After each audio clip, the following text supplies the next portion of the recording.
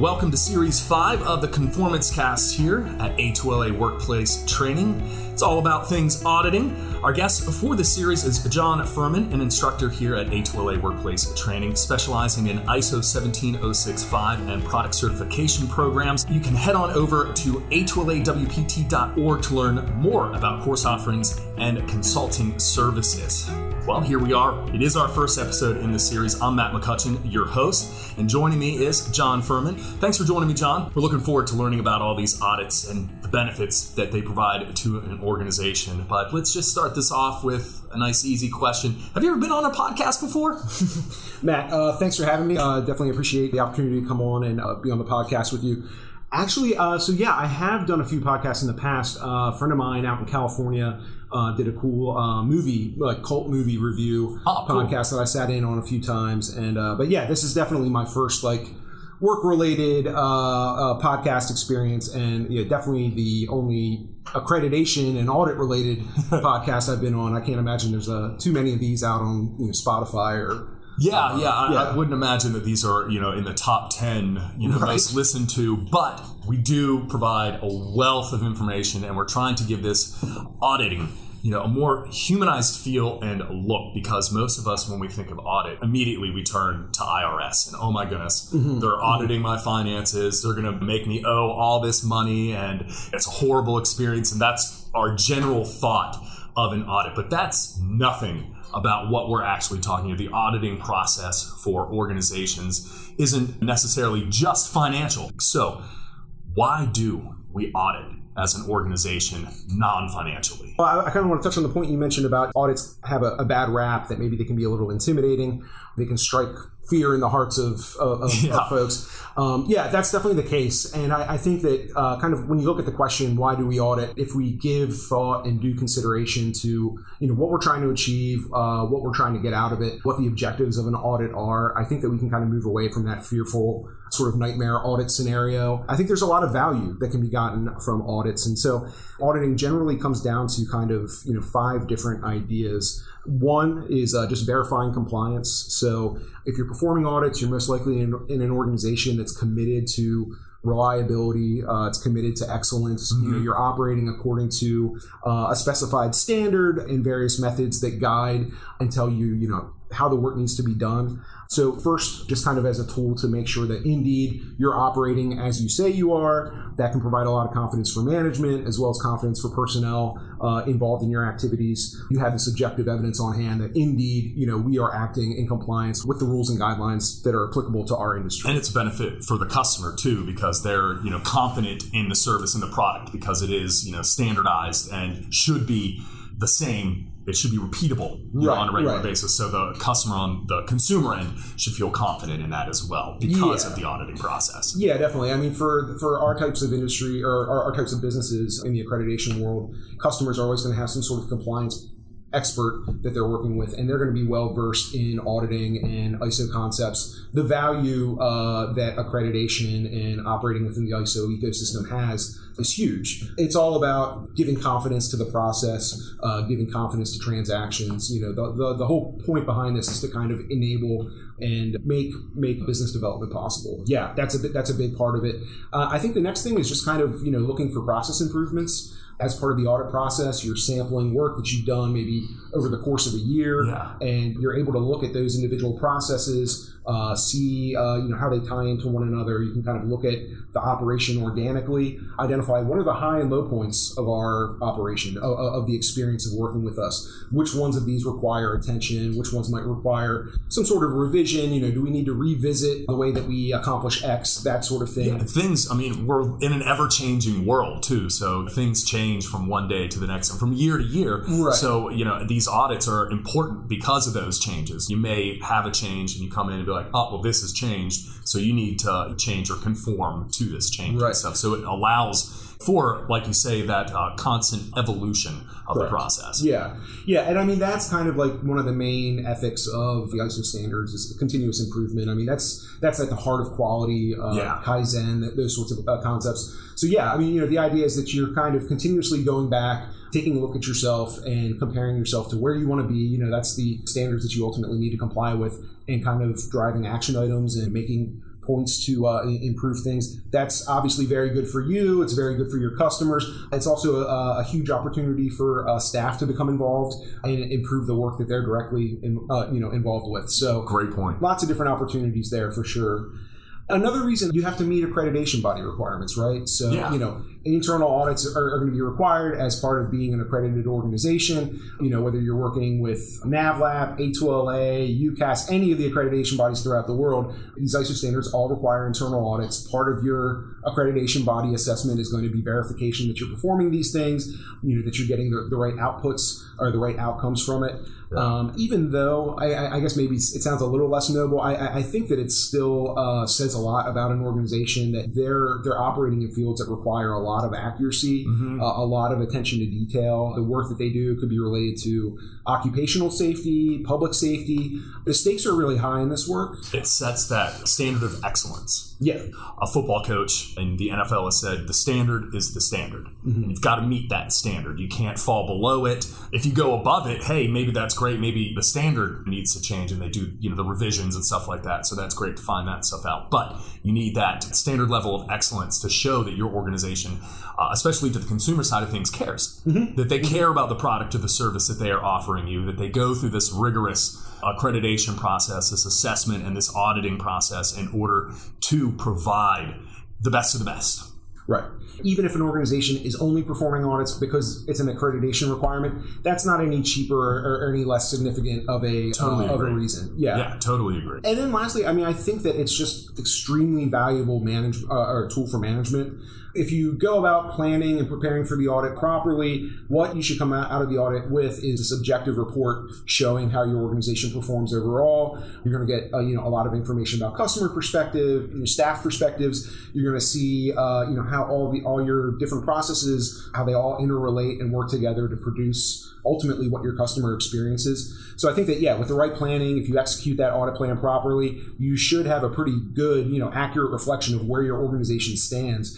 That's necessary for management so they can understand, what sort of strategic actions do we need to take? How do we need to steer this organization, whether it's just kind of improving the customer experience, improving the effectiveness of the management system, earning more money if you're a for-profit organization, all those sorts of things. So I think that there's a lot of value that can be gotten from it from multiple different perspectives. Even if there is a little bit of a stigma attached to the concept of auditing, take a look at it from a different perspective, and I think that you'll see it's really a very useful tool. Yeah. Going back to a management tool, you would think it's like their number one tool in their toolbox when it comes to how the organization is running, what it looks like, because it gives you that outsider perspective of the business, gives you that other point of view, as they say, to see things a little bit differently, to improve those processes. Businesses are all about growth. They're all about making money, making profit, providing jobs for people and everything like that. So the audit, I think, like you say, is a great strategic tool to provide a guide as to how to get and meet these objectives and everything like that.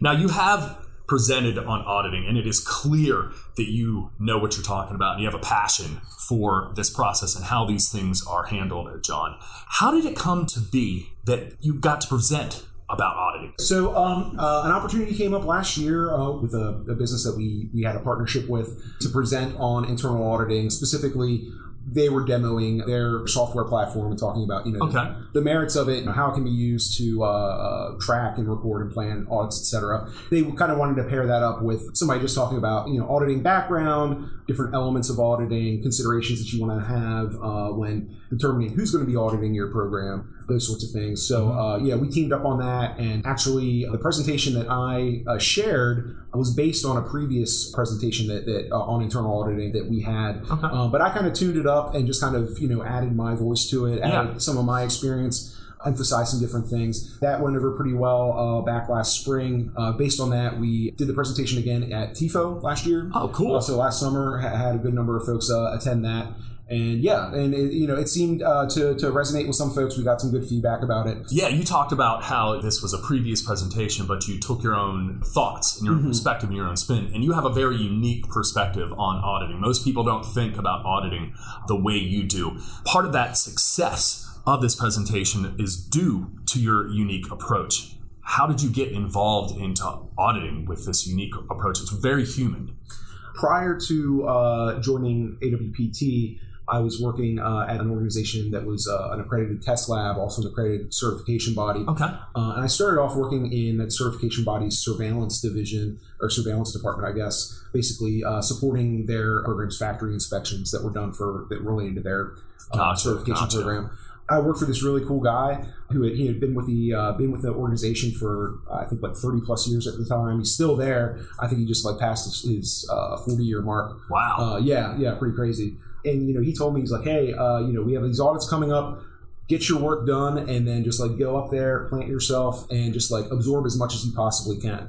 So, at the time we were working with organizations like OSHA and SCC were coming in to do audits with us. I would just kind of go in and attend and try to pick up, as much as I could, learn as much as possible. It really helped me kind of learn more about the process because I was still relatively new at the time. But yeah, it just kind of helped me learn more about why, do these processes exist? Why are they in place, et cetera. And yeah, even there, there was this kind of a feeling that, audits were tense. Yeah. But interacting with the auditors, interacting with our quality manager, I was just kind of able to break through the tension. And in a few cases, I would speak up, make points about documents or make points about the requirements in the standard. And eventually, my presence was like valued in that setting. And then, That's awesome. A couple years later, the quality manager moved on, and I stood up, applied for the QA role, okay. and then kind of inherited that, and then took the primary lead in audits going forward. So yeah, I mean, I really attribute it all to my previous boss. He was just like, get your work done, go up there and like learn as much as you can. And I just think a lot of things clicked. I took a lot of logic courses in college, and then I think I'm just like a decent communicator. I can figure out what's the best communication method, what's the best approach with different individuals. I can tell you put my mind at ease when it comes to the auditing process. You're just talking about this stuff here. I feel like, auditing isn't a bad thing. It's a really good thing. I'm getting a benefit out of this audit process because it's not making just the product or the service better, it's making the organization better. Yeah. Like they are improving themselves. And I think all of us, when in life in general comes down to self-improvement, we're all looking to be better and be better than our competition. So these auditing processes seem like a great way to do that, and it doesn't seem like we, as maybe the employees in these organizations that are under the gun, as they say, when an audit comes in, shouldn't feel that pressure. They should just be like, okay, I just need to show them what we're doing here and how we're doing it and how we're meeting the requirements of the standard and stuff like that, so that we provide a good overall consistent repeatable product or service. Right.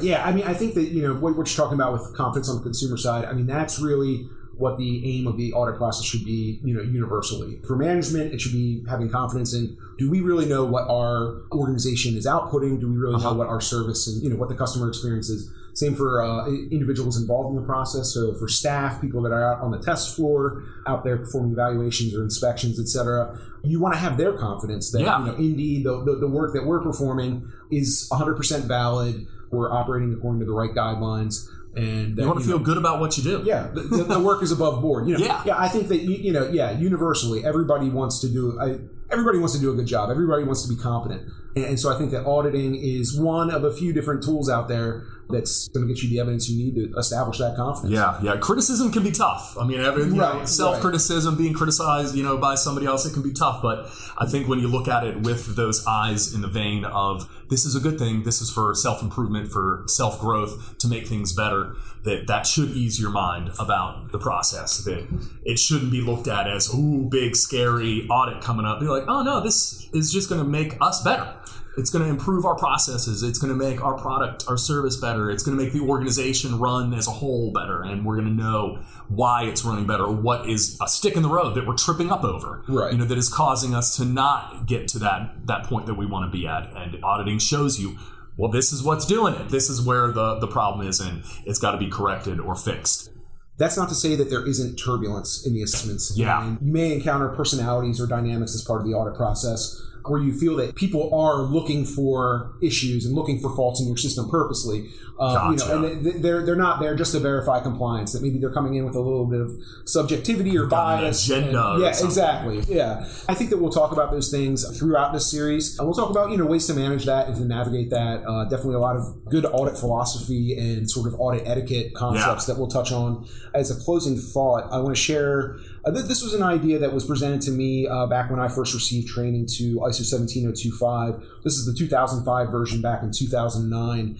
The person that provided that training, part of his presentation was you put a triangle on the whiteboard, and next to each side he wrote intent, implementation, and effectiveness, and said that auditing, looking at standards, looking at evidence, all these things really goes back to these three concepts. Intent being, does an organization articulate that it's going to address or fulfill a particular function or activity in a certain way? Okay. Does the organization say, hey, we're going to have a specific set of requirements for purchasing equipment and evaluating third parties? Does the organization say that they're going to have a specific process for training individuals and managing competencies, those sorts of things? Implementation, specifically, what is it that they've articulated? How are they going to go about doing those things? What is the system that they've put in place for purchasing equipment, writing purchase orders, and documenting engineering content and all those sorts of things? And then lastly, effectiveness. Does it happen to work? Does it work for them? Are they operating in accordance with their own policies, in accordance with their own requirements? That has really made a big impression on me, and to this day, that's kind of what I focus on when I'm looking at auditing, when I'm looking at corrective actions. When I'm looking at deficiencies, is this an intent issue? Is this an implementation issue? Or is this an effectiveness issue?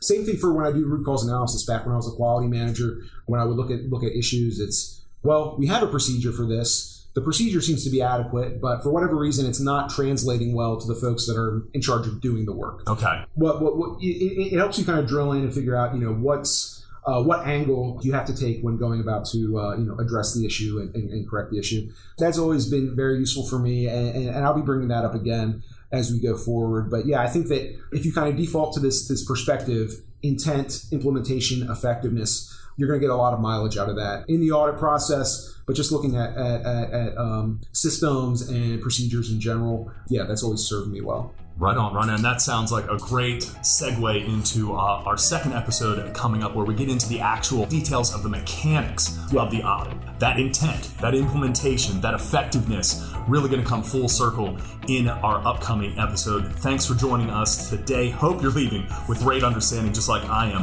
of what the concepts and the purpose of an audit is for. John, thanks for being here with me. Look forward to continuing this conversation. I can't wait to get into how the audit is performed, what these mechanics are, and all that stuff in our next upcoming episode. Thank you for joining us on the Conformance Cast.